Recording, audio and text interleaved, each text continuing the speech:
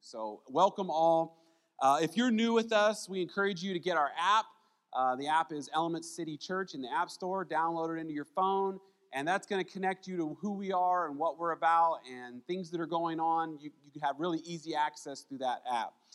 You also can go to the website as well. But tonight, there's also some great hosts on the online platform that you're watching us from. And if you have any questions or prayer requests, or you just want to reach out, those people are there for you and would love to chat with you and talk with you and pray with you and whatever kind of engagement. Tonight, following the message, this is for everyone, we're going to be doing communion. And hopefully you have that set up at your house and you can do that at your house. If not, you know what? Just take that time to spend it in meditation, spend it in prayer, spend it just thanking the Lord and remembering who Jesus is to you, what he's been in your life, and what he's continuing to do in that most precious time. And then an announcement you need to be aware of. So September 13th, we're back to in-person worship services. So we're inviting everybody to come back who feels comfortable in doing so.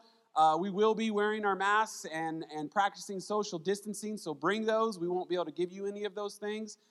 We will not be having e-kids. We're currently talking to the parents and the volunteers and kind of seeing where we're at with all of that. So right now, we won't be having anything for the kids. They'll have to stay in service if you bring them. They are welcome, so bring your kids if you want to do that.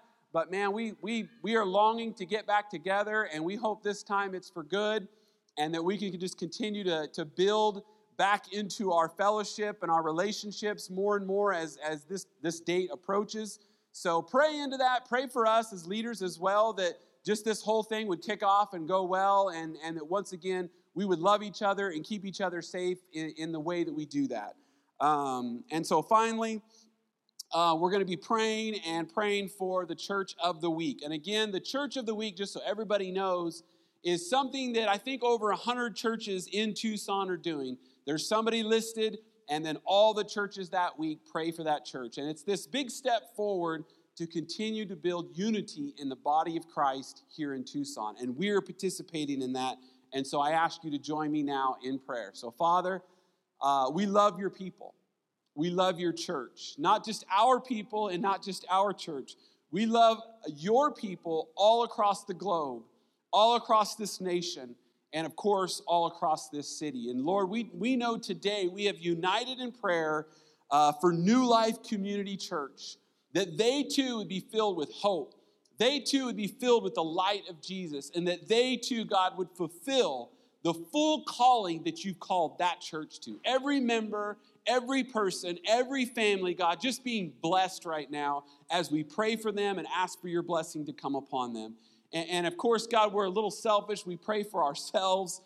Man, we want to encounter you, God. We want to come to know you. We want to grow in rootedness to the word. We want to grow in rootedness to who we are as your people. And so tonight, God, in the message that's about that subject, we pray, God, speak to us. We want to hear from you. We want to be moved by your Spirit, and we want to be grounded in your word. In Jesus' name, amen. Bless you guys.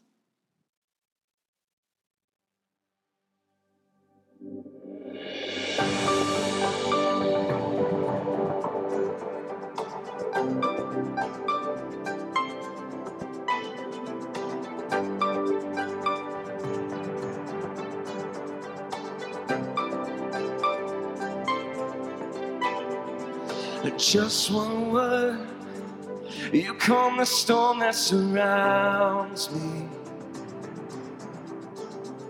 Yeah, just one word, the darkness has to retreat. Just one touch, I feel the presence of heaven. Yeah, just one touch, my eyes were open to see. My heart can't help but believe. Come on. There's nothing that God can't do. There's not a mountain that he can't move. Oh, praise the name that makes a way. There's nothing that God can't do. Yeah, just one word. You You heal what's broken inside me. It's just one word, and you revive every dream. It's just one touch, I feel the power of heaven. It's just one touch, my eyes were open to see. My heart can't help but believe. Come on! There's nothing that God can't do. There's not a mountain that He can't move. Oh, praise the name that makes a way. There's nothing that God can't do. Oh, we believe there's nothing that God can't do. There's not a prison wall He can't break through. Oh, praise the name that makes a way. There's nothing that God can't do.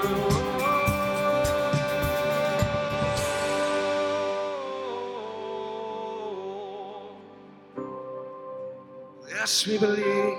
Come on, we sing. I will believe for greater things.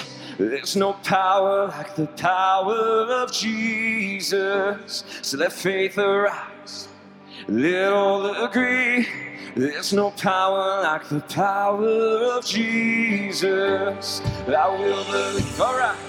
For greater things. There's no power like the power of Jesus. So let faith arise. Let all agree. There's no power like the power of Jesus. I will believe for greater things. There's no power like the power of Jesus. So let faith arise. Let all agree. There's no power like His power. There's nothing that our God can't do. There's not a mountain that He can't move. Oh, praise thy name, makes a way. There's nothing that our God can't do. Oh, there's nothing that our God can't do. There's not a prison wall He can't break through. Oh, praise the name that makes a way. There's nothing that our God can't do.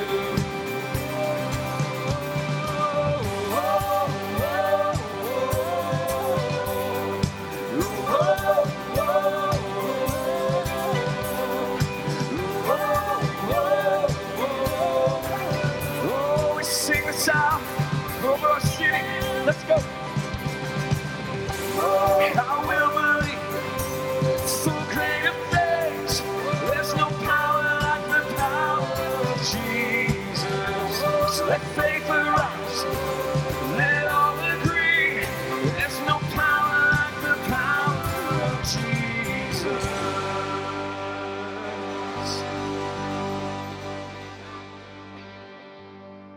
Amen. Well, we hope that you believe that tonight. There's no power like the power of Jesus. And sometimes we need words like that, and in 2020 we need a song like that just to remind ourselves there's nothing that God can't do. And we know it's been a tough year. We know that COVID's happened. We know that there's been a lot of social unrest. We're in an election year, and so we're right in the thick of mudslinging campaigns.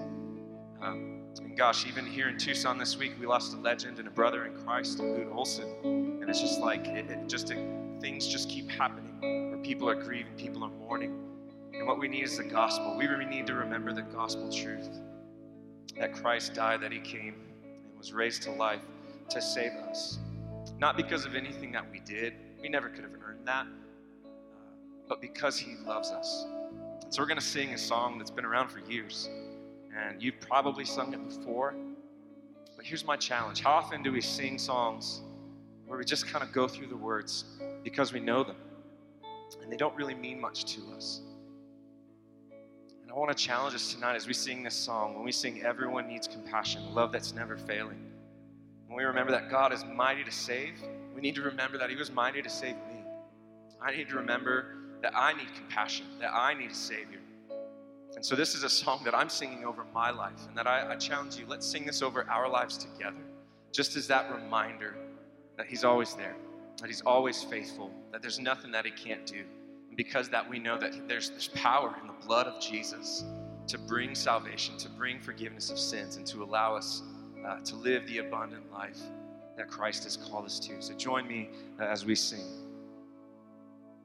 Say, he can move the mountains. My God is mighty to save. He is mighty to save forever. Author of salvation, he rose and conquered the grave. Jesus conquered the grave.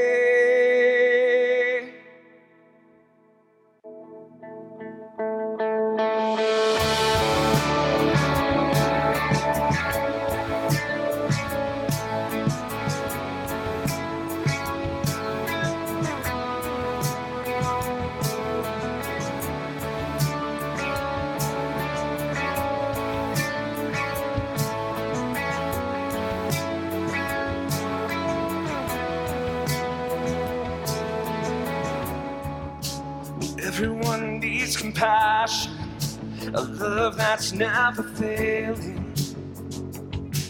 Let mercy fall on me. And everyone needs forgiveness, the kindness of a Savior, the hope of a nation.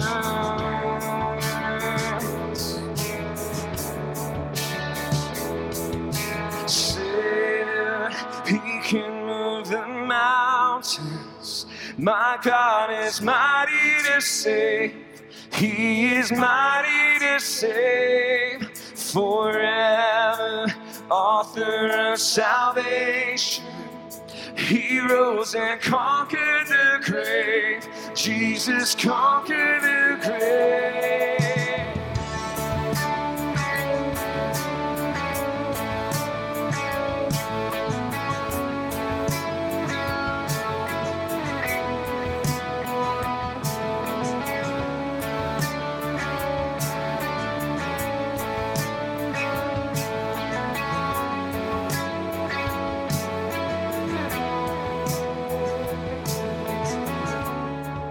So take me as you find me, all my fears and failures, and fill my life again. I give my life to follow everything I believe in, and now I surrender. I surrender all.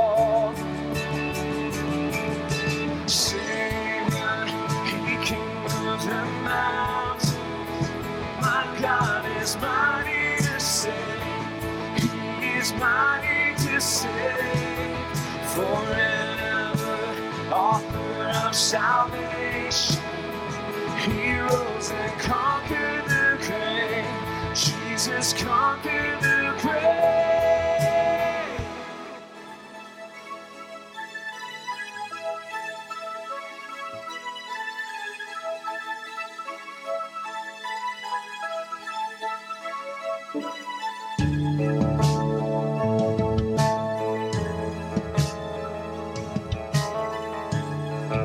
I invite you to turn it up at home. Let's sing this out. Shine your light. So shine your light. Let the whole world see. We're singing for the glory of the risen King. Jesus, shine your light. Let the whole world see. We're singing for the glory of the risen King. Jesus, shine your light in, let the whole world see. We're singing for the glory of the risen King. Jesus, shine your light in, let the whole world see. We're singing for the glory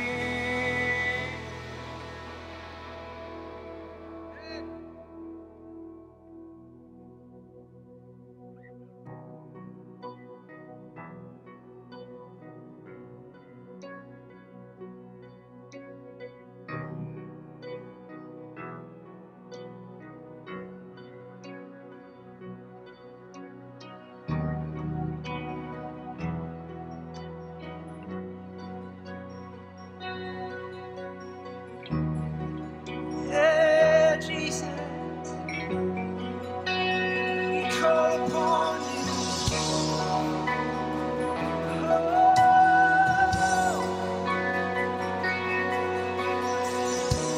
This place, God.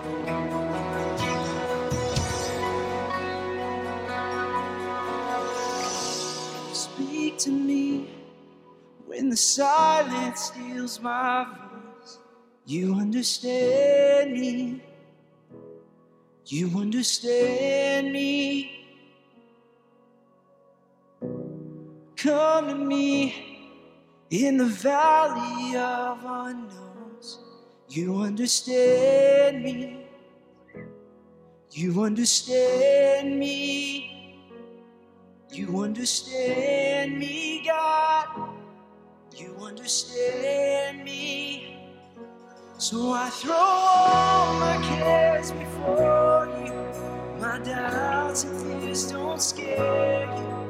You're bigger than I thought you were. You're bigger than I thought. So I stop all negotiations with the God of all creation. You're bigger than I thought you were. You're bigger than I thought you were.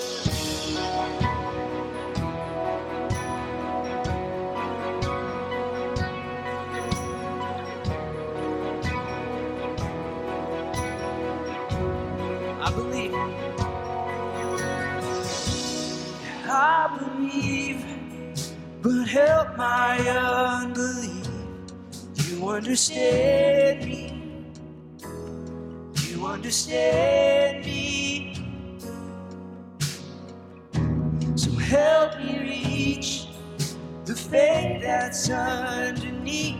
'Cause you understand me. You understand me. You understand me, God. You understand me. So I throw all my cares before you. My doubts and fears don't scare you. You're bigger than I thought you were. You're bigger than I thought. So I stop all negotiations with the God of all creation. You're bigger than I thought you were. You're bigger than I thought you were.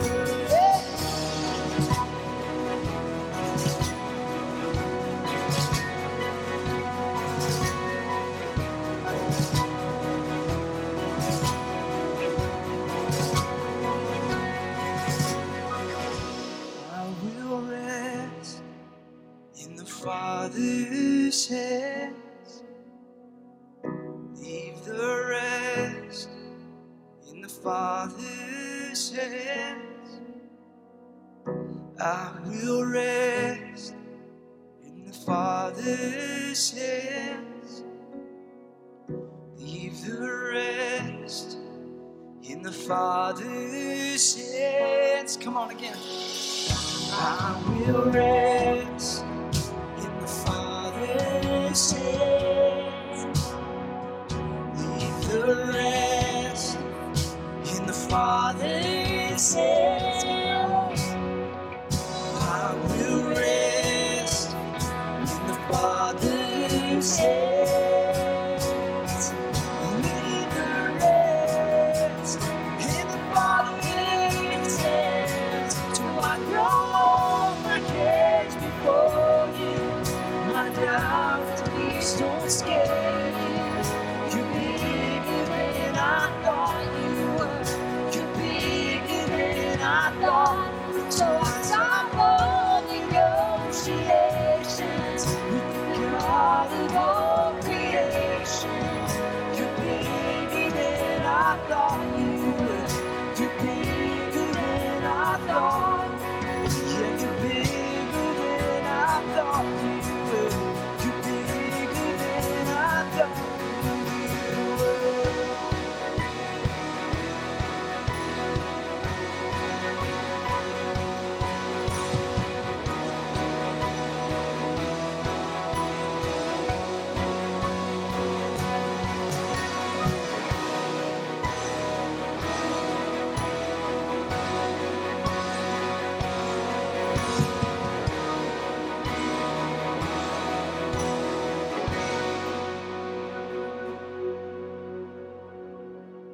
rest. I will rest in the Father's hands. Leave the rest in the Father's hands. I will rest in the Father's hands. Leave the rest in the Father's hands. Yes, God. So grateful that we can find rest in you, Jesus. God, thank you that we get to meet online, or 3 of us in this room, God, in the name of Jesus.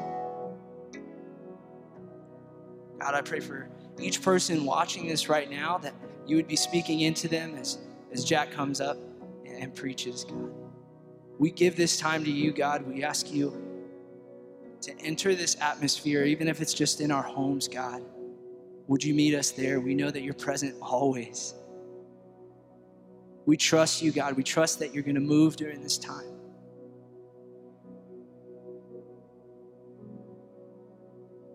So thankful that we get to meet in the name of Jesus in our homes, on our devices, on our TVs, God.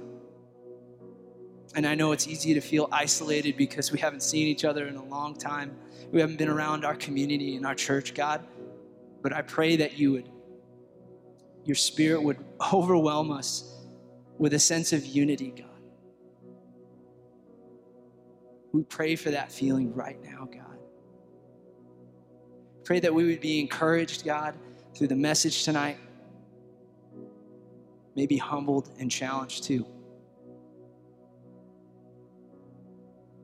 Well, Lord, we give this time to you, and we pray these things in your name. Amen.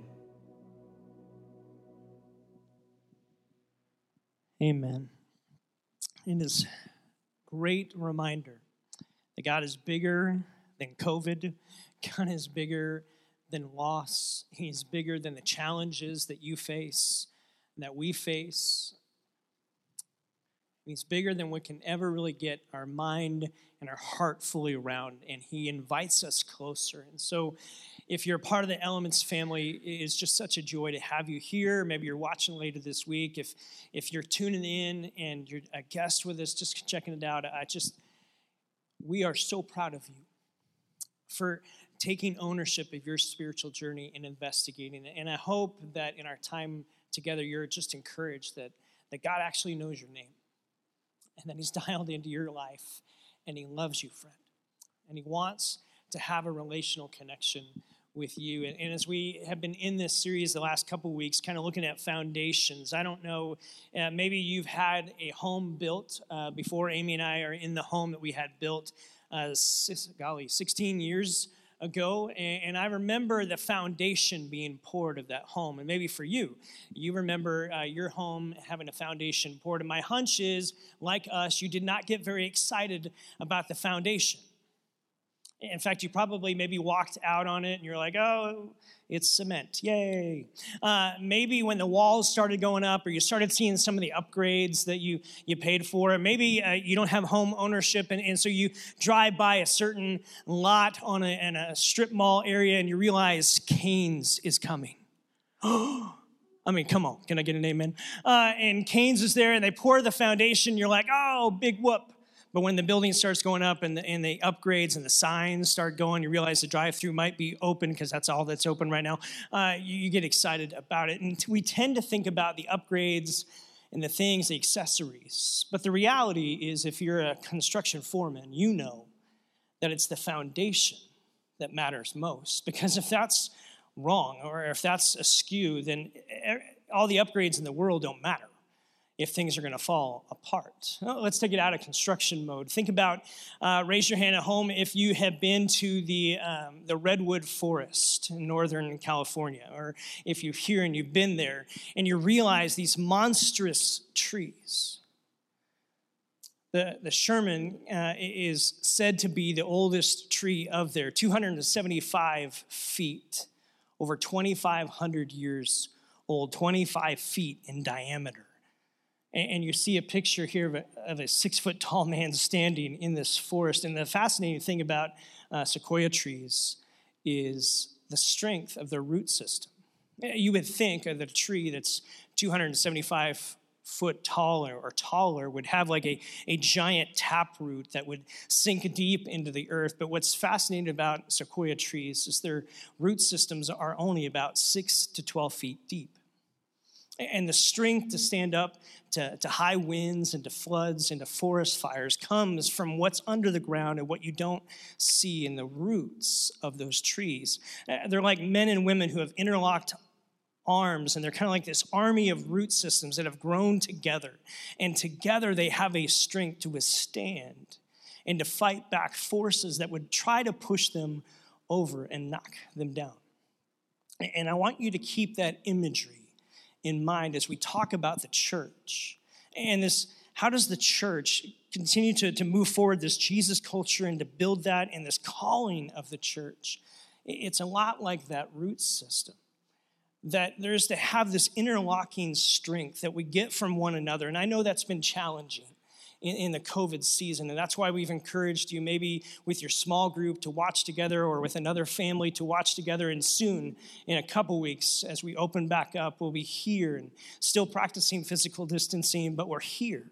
And for you to know that this is a church where you can be a part of something and to understand that the foundations matter. And the foundation of the church is a rooted church.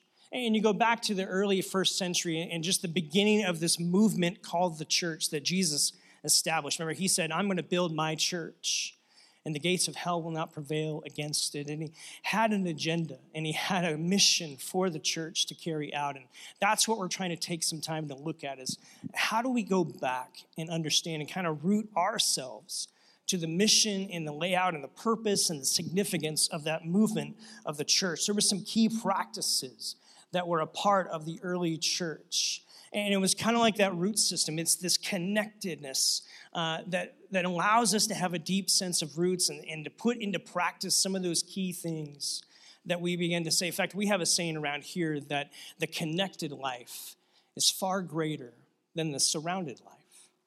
And that it's about being connected one to another. It's that I'm known, I'm not just simply known about, that I'm cared for, I'm not just tolerated, that I'm noticed, I'm not passed over. I'm encouraged, I'm not neglected. I'm valued, not forgotten.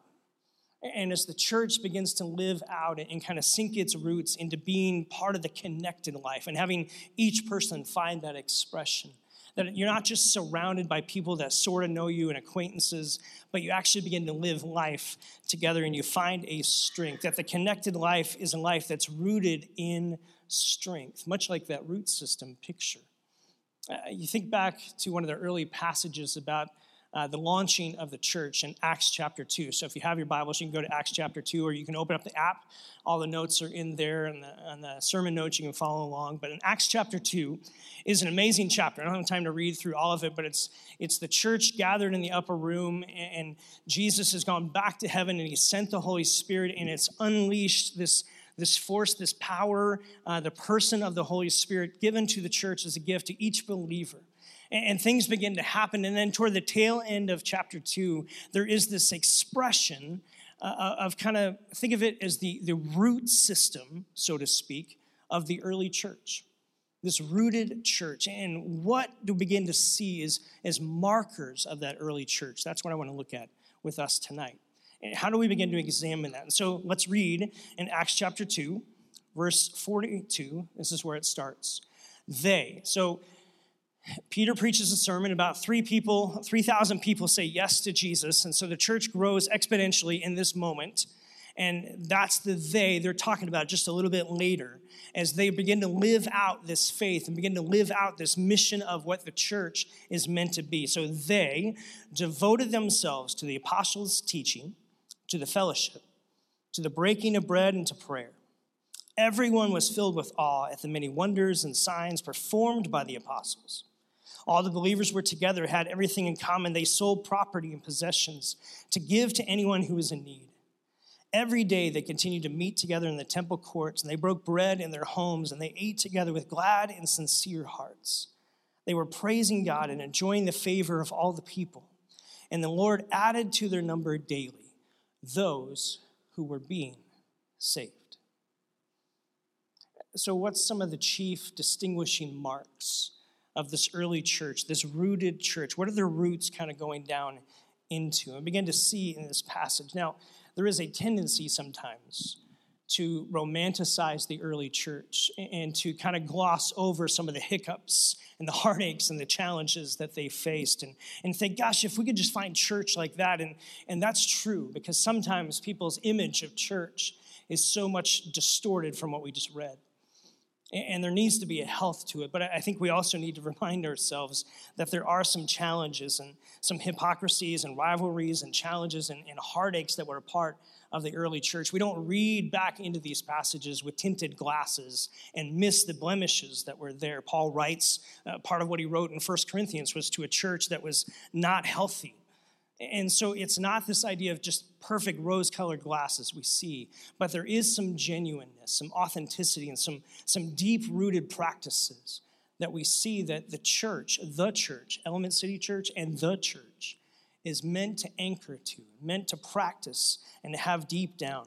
Verse 42, they devoted themselves to the apostles' teaching, to the fellowship, to the breaking of bread, and to prayers. We see that the early church, this rooted church, had a deep sense of learning about it. They were devoted to the scriptures. The scriptures hadn't quite been written yet, but the apostles of the New Testament were beginning to write down the story of Jesus. It's what you and I call the New Testament today.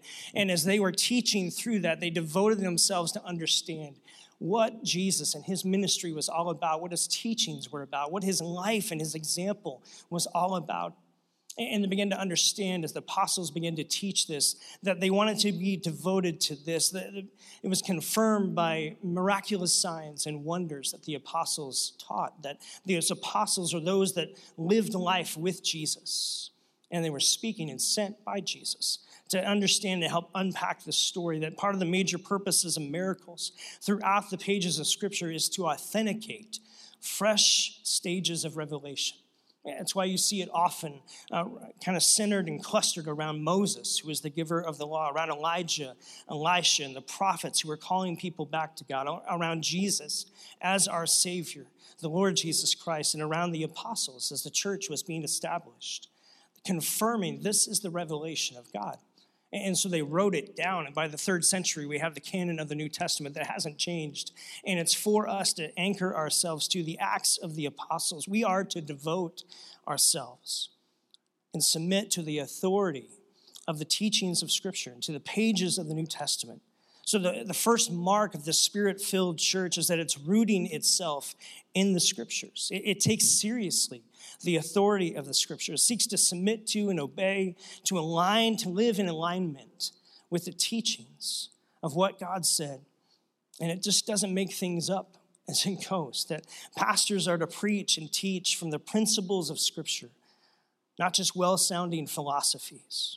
Parents are to train up their children in the roots of Scripture, into the example of Jesus. This is how we live. That you and I, as followers of Jesus, are to anchor ourselves to the Scriptures. That's why we encourage everyone to find a reading plan, to make kind of a reading rhythm of the Scriptures a part of your life. I have never met anyone who actually makes that a rhythm of their life, who doesn't have a genuine, authentic, growing, real relationship with God. And it doesn't mean they don't struggle at times. It doesn't mean they don't have doubts at times. It just means that there's an ongoing genuineness of growing depth. And we don't read Scripture to get through it. We read Scripture to get it through us. And it anchors us and it roots us to the heart of God. Secondly, the rootedness of that church is that it's a caring church.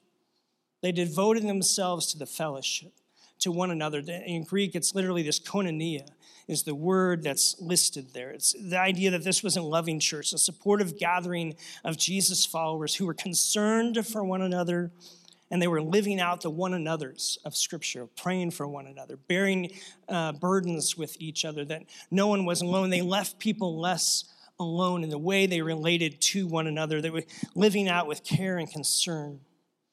that it marks the church, that it was a learning church, anchoring itself to the scriptures. Second, anchoring itself to fellowship, to living out, this idea of devoting themselves to that. That koinonia is what we have in common. It's what we have in common that God has given us and what we have in common that we can share around with us. John Wesley said this: there is nothing more unchristian than a solitary Christian.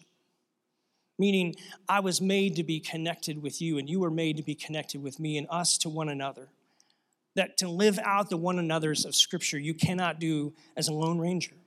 That we weren't designed for that. We're enfolded into God's family, a family of diversity and yet unity. A family with different colors and creeds, but one Savior that unites us. We each have individuality and uniqueness, but we have the same equality and value given to us by our Savior. And so this koinonia is this idea of living the connected life. The connected life is, friends, is so much greater than a life that's just surrounded by people.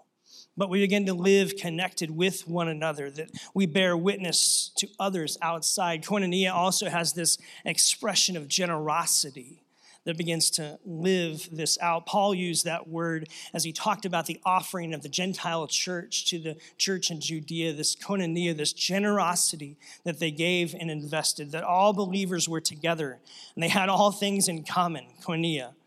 Selling their possessions and goods, they gave to anyone who had need. Now, whoa. That's kind of a disturbing verse if you think about it. Jack, are you saying like we got to sell everything and like give that over? What does that mean? What does that look like in 2020? How do we begin to do that? What is this really getting expression? Does that mean we sell everything, give all the proceeds to the poor? Well, some Christians throughout church history have believed so. And so some have lived this out. Francis of Assisi in the Middle Ages followed that call. Mother Teresa, Sisters of Charity, some are called to a vocation of total voluntary poverty, to bear witness maybe to the rest of us that the things around us are not what we own, but it's our relationship with Jesus that begins to own us and begins to give. Now, nevertheless, the absolute prohibition of private property is a Marxist ideology, not a Christian doctrine.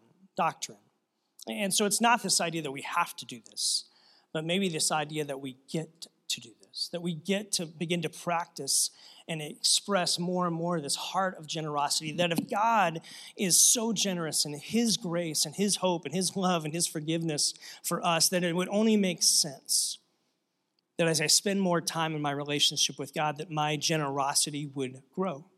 And it would grow financially, it would grow emotionally, it would grow in my time that I invest in others. But it isn't this idea that I have to sell everything. We read later that people met in the temple and they met in a home. So there wasn't this idea, it was this voluntary nature, that this heart of generosity that would grow in their lives, would begin to take deeper and deeper root in their life. And the same is true for you, friend, and for me. That as we walk with Jesus, we would grow in our generosity in all ways and in all aspects. Thirdly, that a rooted church would worship together. That worship would be central to who they were and what they practiced and how they lived out faith. Verse 42, they devoted themselves to the breaking of bread and to the prayers. Luke uses the definitive article in both cases. The breaking of bread is evidently the Lord's Supper, remembering that, and also a fellowship meal thrown in.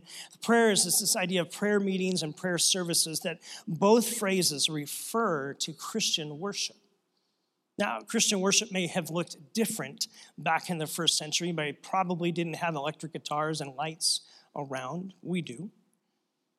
But it was this idea of being marked, that they would gather together and they would be for one another together in worship, putting their attention toward God. It would be formal and informal. It would be joyful and reverent. And begin to see this living out in the early church as they rooted themselves to worship, formal and informal. They would continue to go to the temple courts as a part of their tradition, the Jewish tradition. And they would also gather in homes to worship together and to be in this relationship, more of an informal setting of trying to encourage one another up in Christ and to build each other up. And so there was a church element of this, and there was a life-on-life element of this, and we want to continue to have that as the church. It was part of the roots of the early church that's meant to continue to pass down into our century, to our here and now. That it was joyful, anchored to the resurrection of the risen Savior. That the hope that holds us is not a philosophy and not a religious ideology. It's the truth of the resurrection of Jesus Christ himself. And it's the hope that we have in him and the hope that he instills in us that we get to now worship the risen Savior. That our adoration for Jesus grows in depth and nourishment. It's a joy that fills us, and it's a reverence that grounds us, that we live in dependency upon him. And it's both and. It's formal and it's informal. It's joyful and it's reverent. And it's always focused back on worshiping Jesus. Worship matters for the church. Their gatherings were centered around aligning their hearts in adoration of Jesus, learning more about him, his way of living life, and encouraging one another, building each other up in Jesus. And fourthly, the church is rooted as an evangelizing church. It was devoted to those who were not yet there. Friends, part of the roots of the church that we need to hold on to and anchor ourselves to is that the movement of Jesus has always and will forever be about having a heart for those who are not yet here. It's about a heart for your neighbor. It's about a heart for my neighbor. It's about a heart for people at your workplace and who sit in school classrooms with you or Zoom school classrooms with you. And it's a heart for people who are not yet connected to the love and the hope and the grace and the life of Jesus and the life that he can offer. It's an outward focus more than an inward kind of focus. It's a passion to reach those that God is searching for and that he's searching after to connect with. That rescued people rescue people. And the church must never lose sight of that. That we are the rescued ones. That somewhere along the line, Jesus brought someone into your life and into my life. That began to tell the story, maybe in their actions, began to tell the story in literal words, pointing to the person that changed their trajectory of their life. And it wasn't a philosophy. And it wasn't a set of rules, and it wasn't even a religion. It was about this relationship with this person, Jesus, who came to this earth to live a life that you and I could not live, to die and to sacrifice his life for you, and to rise again to prove that sacrifice was cleared by God, that we might have life with God through faith in him, not in faith in our own efforts or faith in our own actions. That you begin to understand that the early church, that we don't see it in verse 42 through 46, we see it in verse 47. And it says that the Lord added to their number daily those who were being saved. That the heart of God is for those who are not yet here. The heart of God is for those that he's searching for, those he's longing to connect, and those he wants to leverage the church, you, me, to reach on his behalf and in partnership with him. That we would be people that begin to live out the roots of this early church. They were a learning church. They devoted themselves to the scripture. They devoted themselves to one another, to living out in this fellowship of connectedness, that they weren't just surrounded by one another. They were connected to one another. They began to live out worship and adoration, to put their attention back on Jesus and to learn from him and to grow in their adoration and affection for him because it changes them. But see, the first three of those, if the church just did those, well, if that's all they possessed, it's kind of like an ingrown toenail. It's just self-regarding. And it doesn't allow you to even go and do anything else. But what Jesus did, what the Lord did, was he added to their number daily those who are being saved. That God has a heart for people who are not yet here.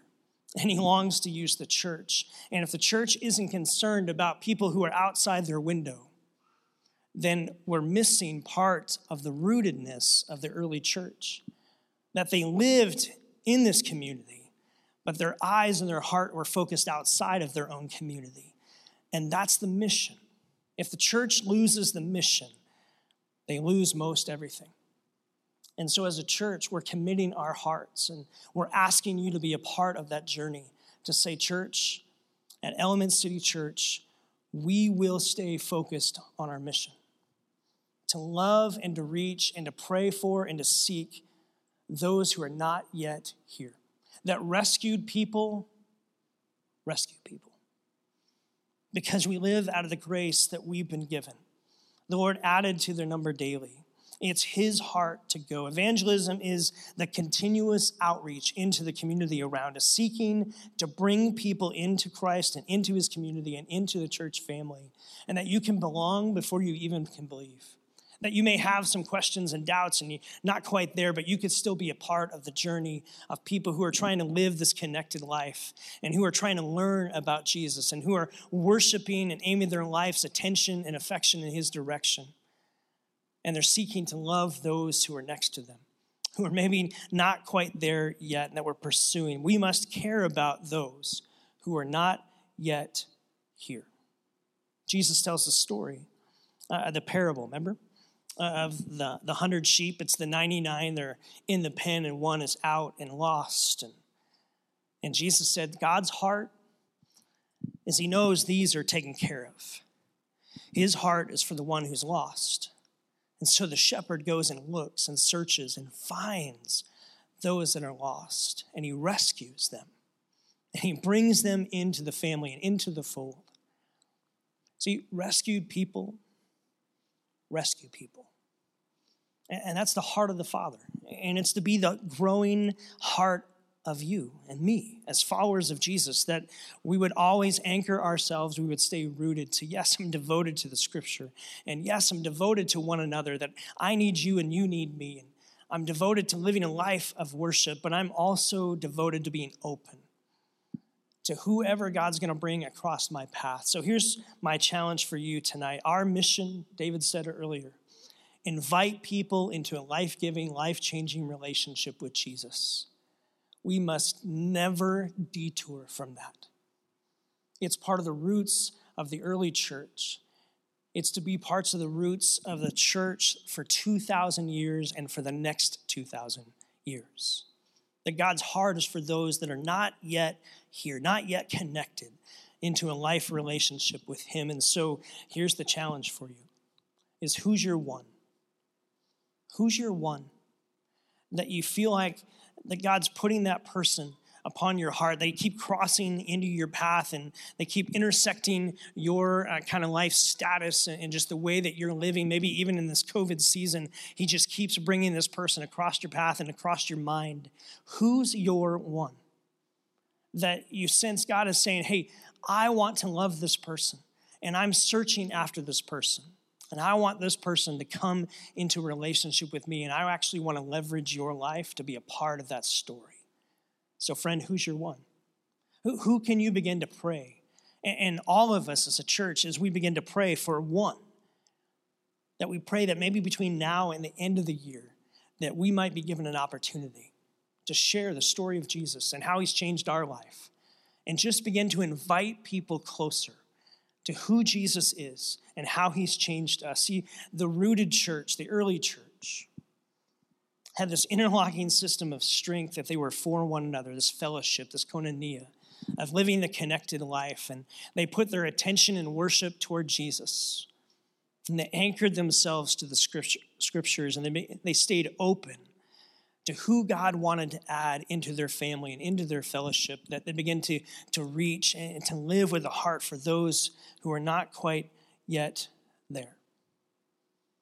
Friends, let's commit as a church to have those kind of roots as a system of our church, the heartbeat of who we are.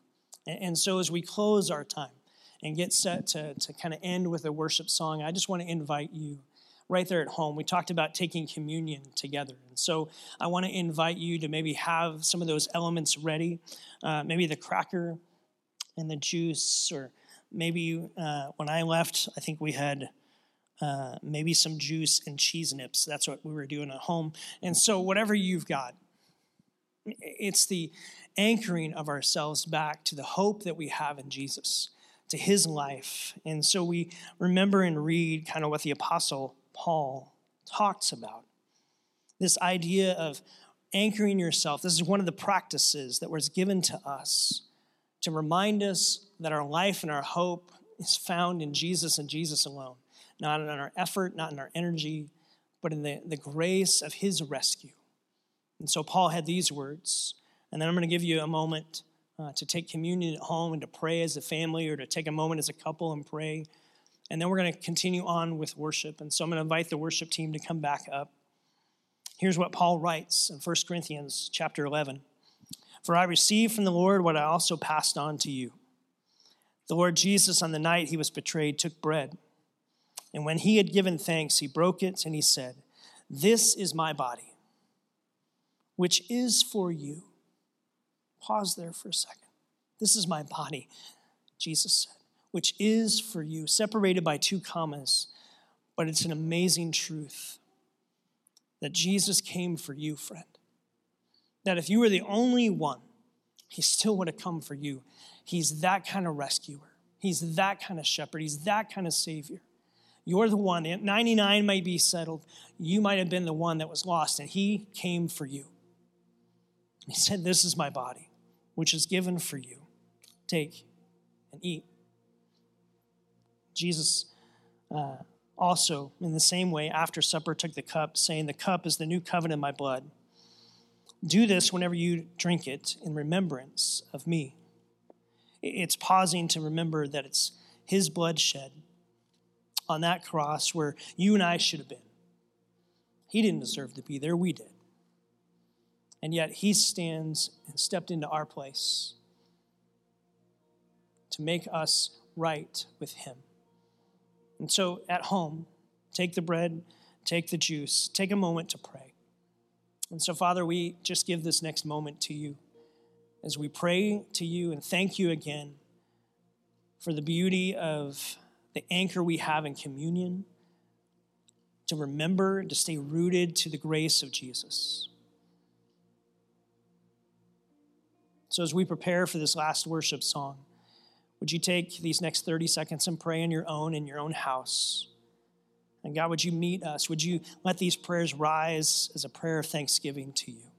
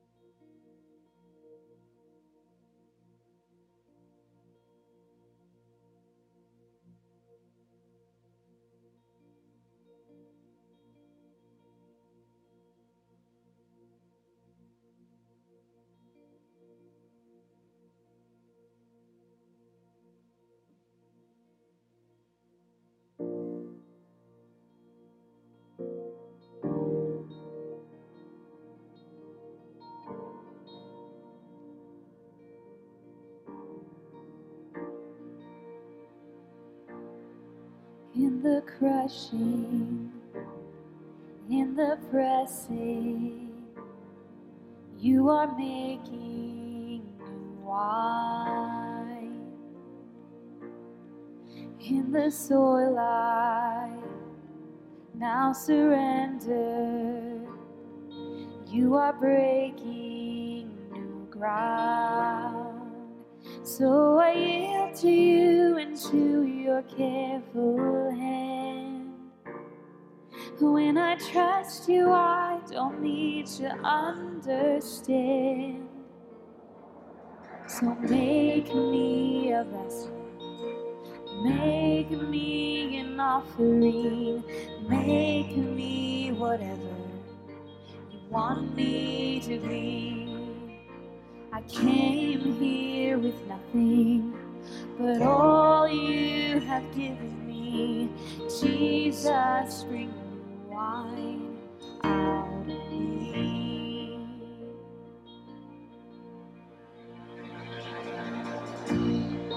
In the crushing, in the pressing, you are making new wine.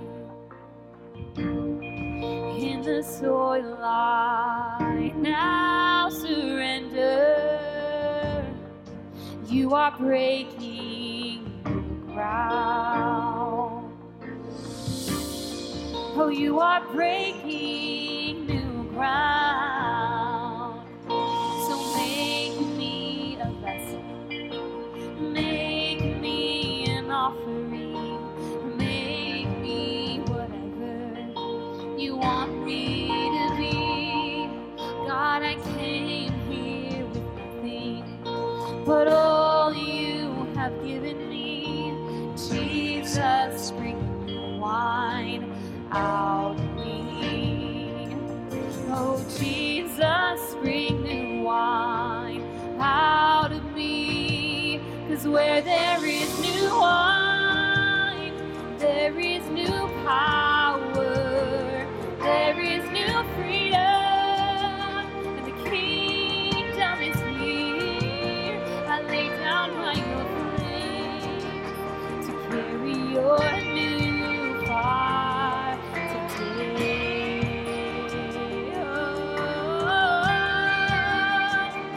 Cause where there is new wine, there is new power, there is new freedom, and the kingdom is here.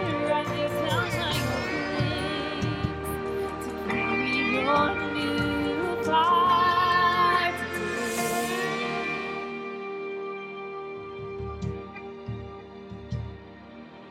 So make me a vessel, make me an offering, make me whatever you want me to be. Come on, sing this out.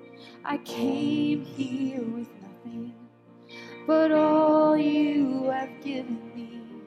Jesus, bring new wine out of me.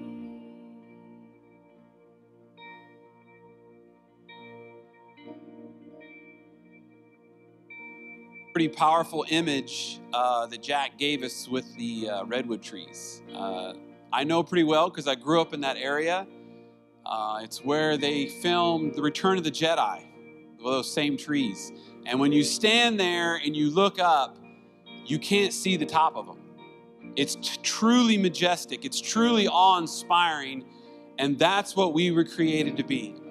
It's through the pressing. In this song we just sang, it's through the crushing. It's through the pressing together and outward to the world that we become that rooted system of trees that brings glory to Christ. And I invite you guys, especially that those of you who call Element City Church family and home, really begin to pray for us. Pray for each other. Pray for our home groups. Pray for our gathering times. That we would really begin to build this fellowship in the very rootedness of Christ. Amen? Friday night is another opportunity. We've created time here at the courtyard here at the church. 7 o'clock on Friday night is just an open time to pray, to testify, to tell stories, to pray for each other, to worship together, to do these things that Jack just preached about, right? Think about it. They did it daily. And I have found there's been times in my life where the move of the Spirit really increased, and I found myself meeting with people daily to worship, daily to prayer, and it gets intense. We need that, right? Like, a lot of us have been separated for long periods of time, and we need that fellowship. So I really want to invite you to come out Friday night and engage with us in that time. Once again, for those of you who are new and are listening, the host can guide you and direct you to the Zoom call afterwards where you can connect. Once again, we're inviting you into this journey and into this community with us. Once again, I want to thank all of you out there that have truly continued to generously give during this whole season that I know has been hard for everyone. But we can see that most of you have continued to give generously and regularly. And once again, that shows the connectedness. That's part of that rootedness, that we're committed together to all partake in this with our time, our money, and our energy. And, that's what we're trying to build here. We're trying to build into what Jesus has built into us. And so just thank you once again for joining us, and look forward to meeting with you guys soon. Again, the 13th is the first time that we're going to have in-house, in-person services. So please be praying for that time so that when we do come together, it's special, it's exciting, and I'm sure that the Lord will meet us in that time. So Father, we ask you, build in us, God, a beautiful temple. Pull us together, God, in a rooted system of trees that would stretch to the heavens and bring you glory. We want to be that kind of people, God. We want to be that city that's set on a hill that does shine out to those in darkness, those who haven't found a community, those who've lost their family, those who are looking to be connected to the Creator. That's where our fellowship is truly at. It is in the Spirit, it is in Christ, and it is in the Father.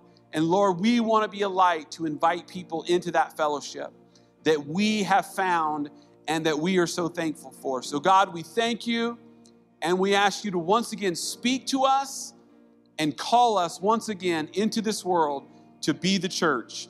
Amen. God bless you guys.